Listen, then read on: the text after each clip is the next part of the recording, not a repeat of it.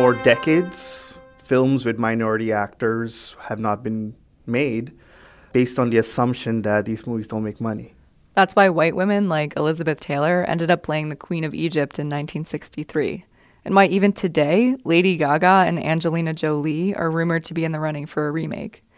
For years, Hollywood directors have said that they can't cast black or brown lead actors because it would be a financial mistake.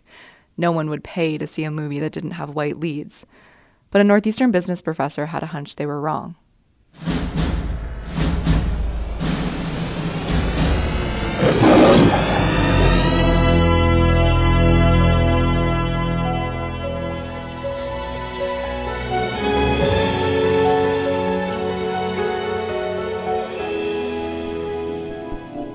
From News at Northeastern, this is Litmus, a conversation with Northeastern University's groundbreaking researchers. We connect what's going on in their labs to what's going on in your life. We're News at Northeastern reporters Emily Arntsen and Aria Bracci. I'm a huge movie nut. This is Venkat Kuppaswamy. In 2015, he was working on a research project with a guy named Pete Yoonkin about racial bias in crowdfunding. And one night, he remembers. So literally, this was like the day or two after the Oscar So White controversy. The Academy was receiving a lot of backlash for only nominating white actors. And I was on the phone with my co-author, Pete. And I'm like, hey, Pete, you hear this thing? I mean, he's like, yeah, it's kind of interesting. I'm like, yeah, well, that's an actual research question, don't you think? Pete did. And so they spent the next few years trying to disprove an old racist Hollywood myth. Venkat looked at ticket sales for 925 American movies from 2011 to 2016, and he found that films with a single black actor performed the same in box office sales to those with all-white casts. Okay, but not only that, films with 2 or more black actors actually do better at the box office than movies without any black actors in the principal cast. The principal cast meaning the top 6 billed actors in the film. We compared how a movie with 2 more black cast members did in markets with a large black population, and we compared how a white movie did in the same cities. So if white audiences were deterred by diversity, then you'd expect a huge drop in turnout, potentially, in those cities in particular. What we found is that white audiences were quite agnostic, honestly, regarding race. They didn't react favorably, but importantly, the assumption was that they would react very negatively. And we found absolutely no evidence of that.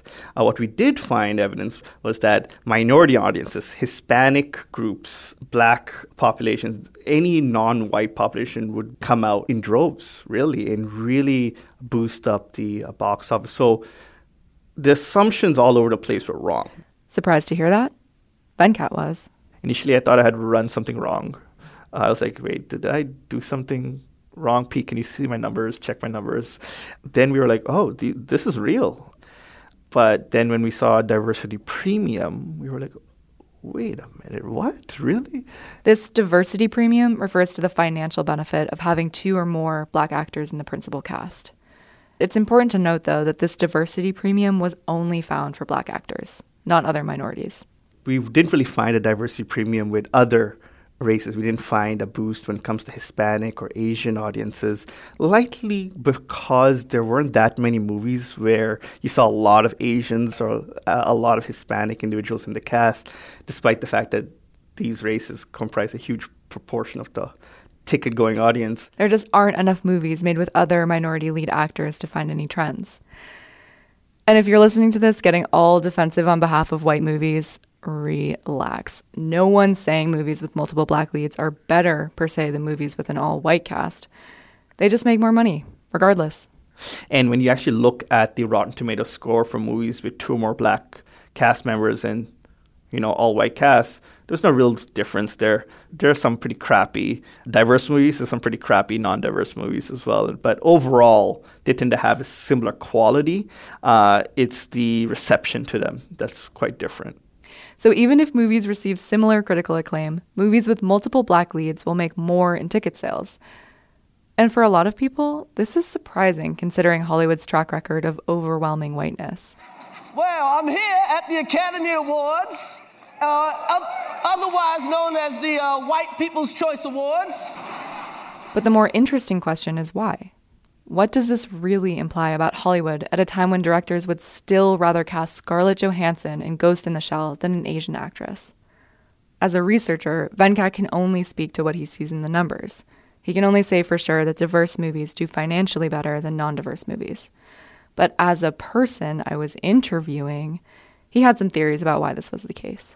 So even though minorities literally represent a minority of the population, they almost represent more than 50% of the ticket-buying population.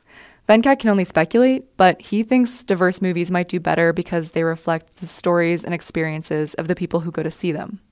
And he realized in order to properly represent a diverse audience, it's not enough to only have one Black lead. Even if you cast that one diverse actor in the lead role, it doesn't matter. And so it's not about salience, it's just about numbers and realism.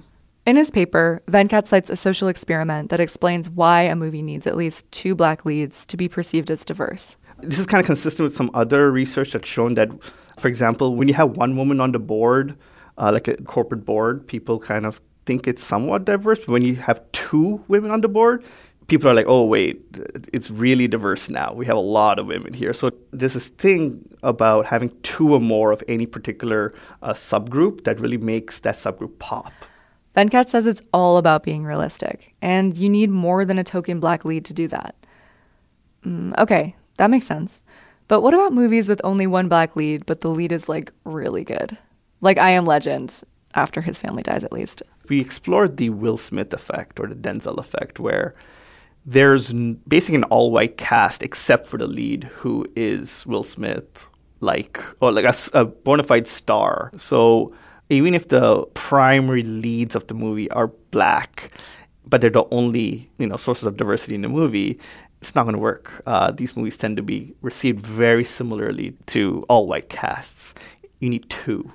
Venkat tested for so many different factors. Star power, critical acclaim, how many theaters the movie showed in, how much money was spent on advertising for each movie, the season the movie showed in. We all know summer movies suck. They looked at the production budget, the genre, the movie's runtime, the director's reputation, whether or not the movie was a sequel. The research is thorough. But Venkat and Pete did another experiment. He took a group of 2,000 people, mostly white men under 35, and presented them with hypothetical movie plots and cast lists. They were shown 2 plots. One was an action film. The other was a romantic comedy. And then they were shown 3 cast lists. 1 all-white cast, 1 cast with a single Black lead, and 1 cast with 2 Black leads. The results found that people preferred diversity in action films and were indifferent to diversity in romantic comedies. Again, he can only speculate why. We are very cognizant of checking romantic genres because in the past, sometimes audience goers might have a different reaction to seeing diversity, especially interracial couples on the screen. So we looked at that. We found slightly less positive results when it came to romantic films, but again, no negative result. The worst was neutral, which is good. But the history of interracial couples in America is another story for another time. All Venkat knows is that overall, people either prefer or don't care if a movie has a diverse cast. And to get to these conclusions, Venkat asked participants lots of questions, like, how likely are you to recommend this movie to a friend? So we wanted to know what Venkat would recommend to us. Yeah, I guess on that thread, what are some of your favorite movies? Oh, Get Out. By far, I think... I hate to say this. I love Creed. I just thought Creed was great. And I haven't seen Creed 2, but I really like Ryan Coogler. So Creed 1 is going to have a special place in my heart. It just so happened that Creed 2 was in theaters. So Aria and I left work a little early one day. Oh, we're going to have some great ambient sound of the crowds at the Monday afternoon showing. Oh, I think there are a total of 3 people. 3 people. Wow. I love that no one cared that we brought microphones into a movie theater, but anyway.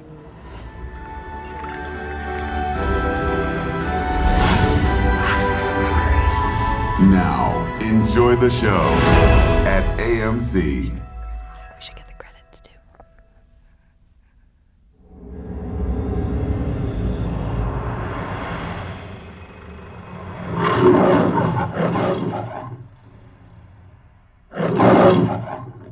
So for context, Creed 1 and 2 are spin-offs of the Rocky movies from the 70s and 80s. Stick with me for a second. So in the first Rocky movie, Apollo Creed beats Rocky. And then in the fourth movie, Apollo Creed dies in a fight with this other boxer, Ivan Drago. But before he dies, he has a son, Adonis Creed, who grows up to be a boxer. And meanwhile, Ivan Drago also has a son who, you guessed it, grows up to be a boxer. So anyway, fast forward to Creed 2, and Ivan Drago's son challenges Adonis to a fight, and Adonis agrees, partially to avenge his father. Oh, and Adonis is black. Well, one thing that I was thinking about was that it didn't talk about race. Yeah. And the only real mention of that was like that weird back and forth. That was so weird. We're talking about this scene where Rocky is asking Adonis what he's going to name his baby. And Adonis says Amar, and Rocky's like, oh, you should name her Kate or Becky. And Adonis is like, no, she's black. And then they're like, har, har, har. And in his head, Sylvester Stallone is like, wow, I'm a genius. I'm so woke. But also, like, who wrote that? I know. Who wrote that part? I want to know who wrote a lot of this. Yeah. Sylvester Stallone wrote a lot of it. And it was directed by Stephen Caple Jr., who's black. Ryan Coogler directed the first Creed, but when it came time to direct Creed 2, he was working on another movie, Black Panther. One of the biggest predictors of a diverse movie is having a non-white director. That takes a decade or so, but hopefully if you kind of nurture filmmakers throughout the process, you do have those great directors. You have the next Spike Lee, you have the next Ryan Coogler out there making more diverse movies. Venkat thinks we'll start to see more movies with plotlines that don't necessarily call for diversity, but have a diverse cast anyway. Like, hopefully we're past this idea that 12 Years a Slave is the only type of diverse movie that can win Best Picture. Yeah, that was one of the other ways that I was trying to see, like, how this would project into the future. Like, you could have a comedy about friends be cast by literally anyone. It's not specific to... Absolutely. And I think you are seeing that. For example, Game Night was a comedy that came out pretty recently. It had some diversity in it, and I don't think that would have necessarily been the case 10 years ago. And it certainly wasn't the case 43 years ago when the first Rocky movie came out. Maybe I'm just a pessimist, but it's a little disheartening and at the very least annoying that as a society, we still need extensive research like Venkat's to prove that people want to see movies with diverse casts. But Venkat has a more positive take on it. Based on everything I had read in the literature and what I've heard, is that this group might not like diversity. And I just saw no evidence of that. It kind of made me feel good, honestly. I had more faith in humanity. Special thanks to Venkat Kubaswamy, Assistant Professor of Entrepreneurship and Innovation. Sound engineering by Aria Bracci, Emily Arntsen, and Anthony Pulido. Our editor is David Filipov. From News at Northeastern, this is Litmus. We're News at Northeastern reporters Emily Arntsen and Aria Bracci. Talk to you next time. Oh, it's on this. Oh, that's better. Okay. We know how to use this. I think it was in 1963. We're about to see Creed 2. Neither of us have seen Creed 1, but we've both seen Rocky. No. No?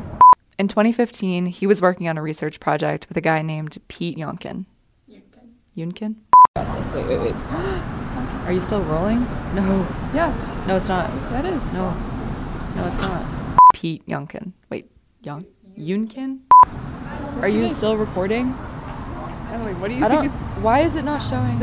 Okay, wait, I'm just going to start it over just in case. I'll do it one more time, because this has to land or it's going to be weird.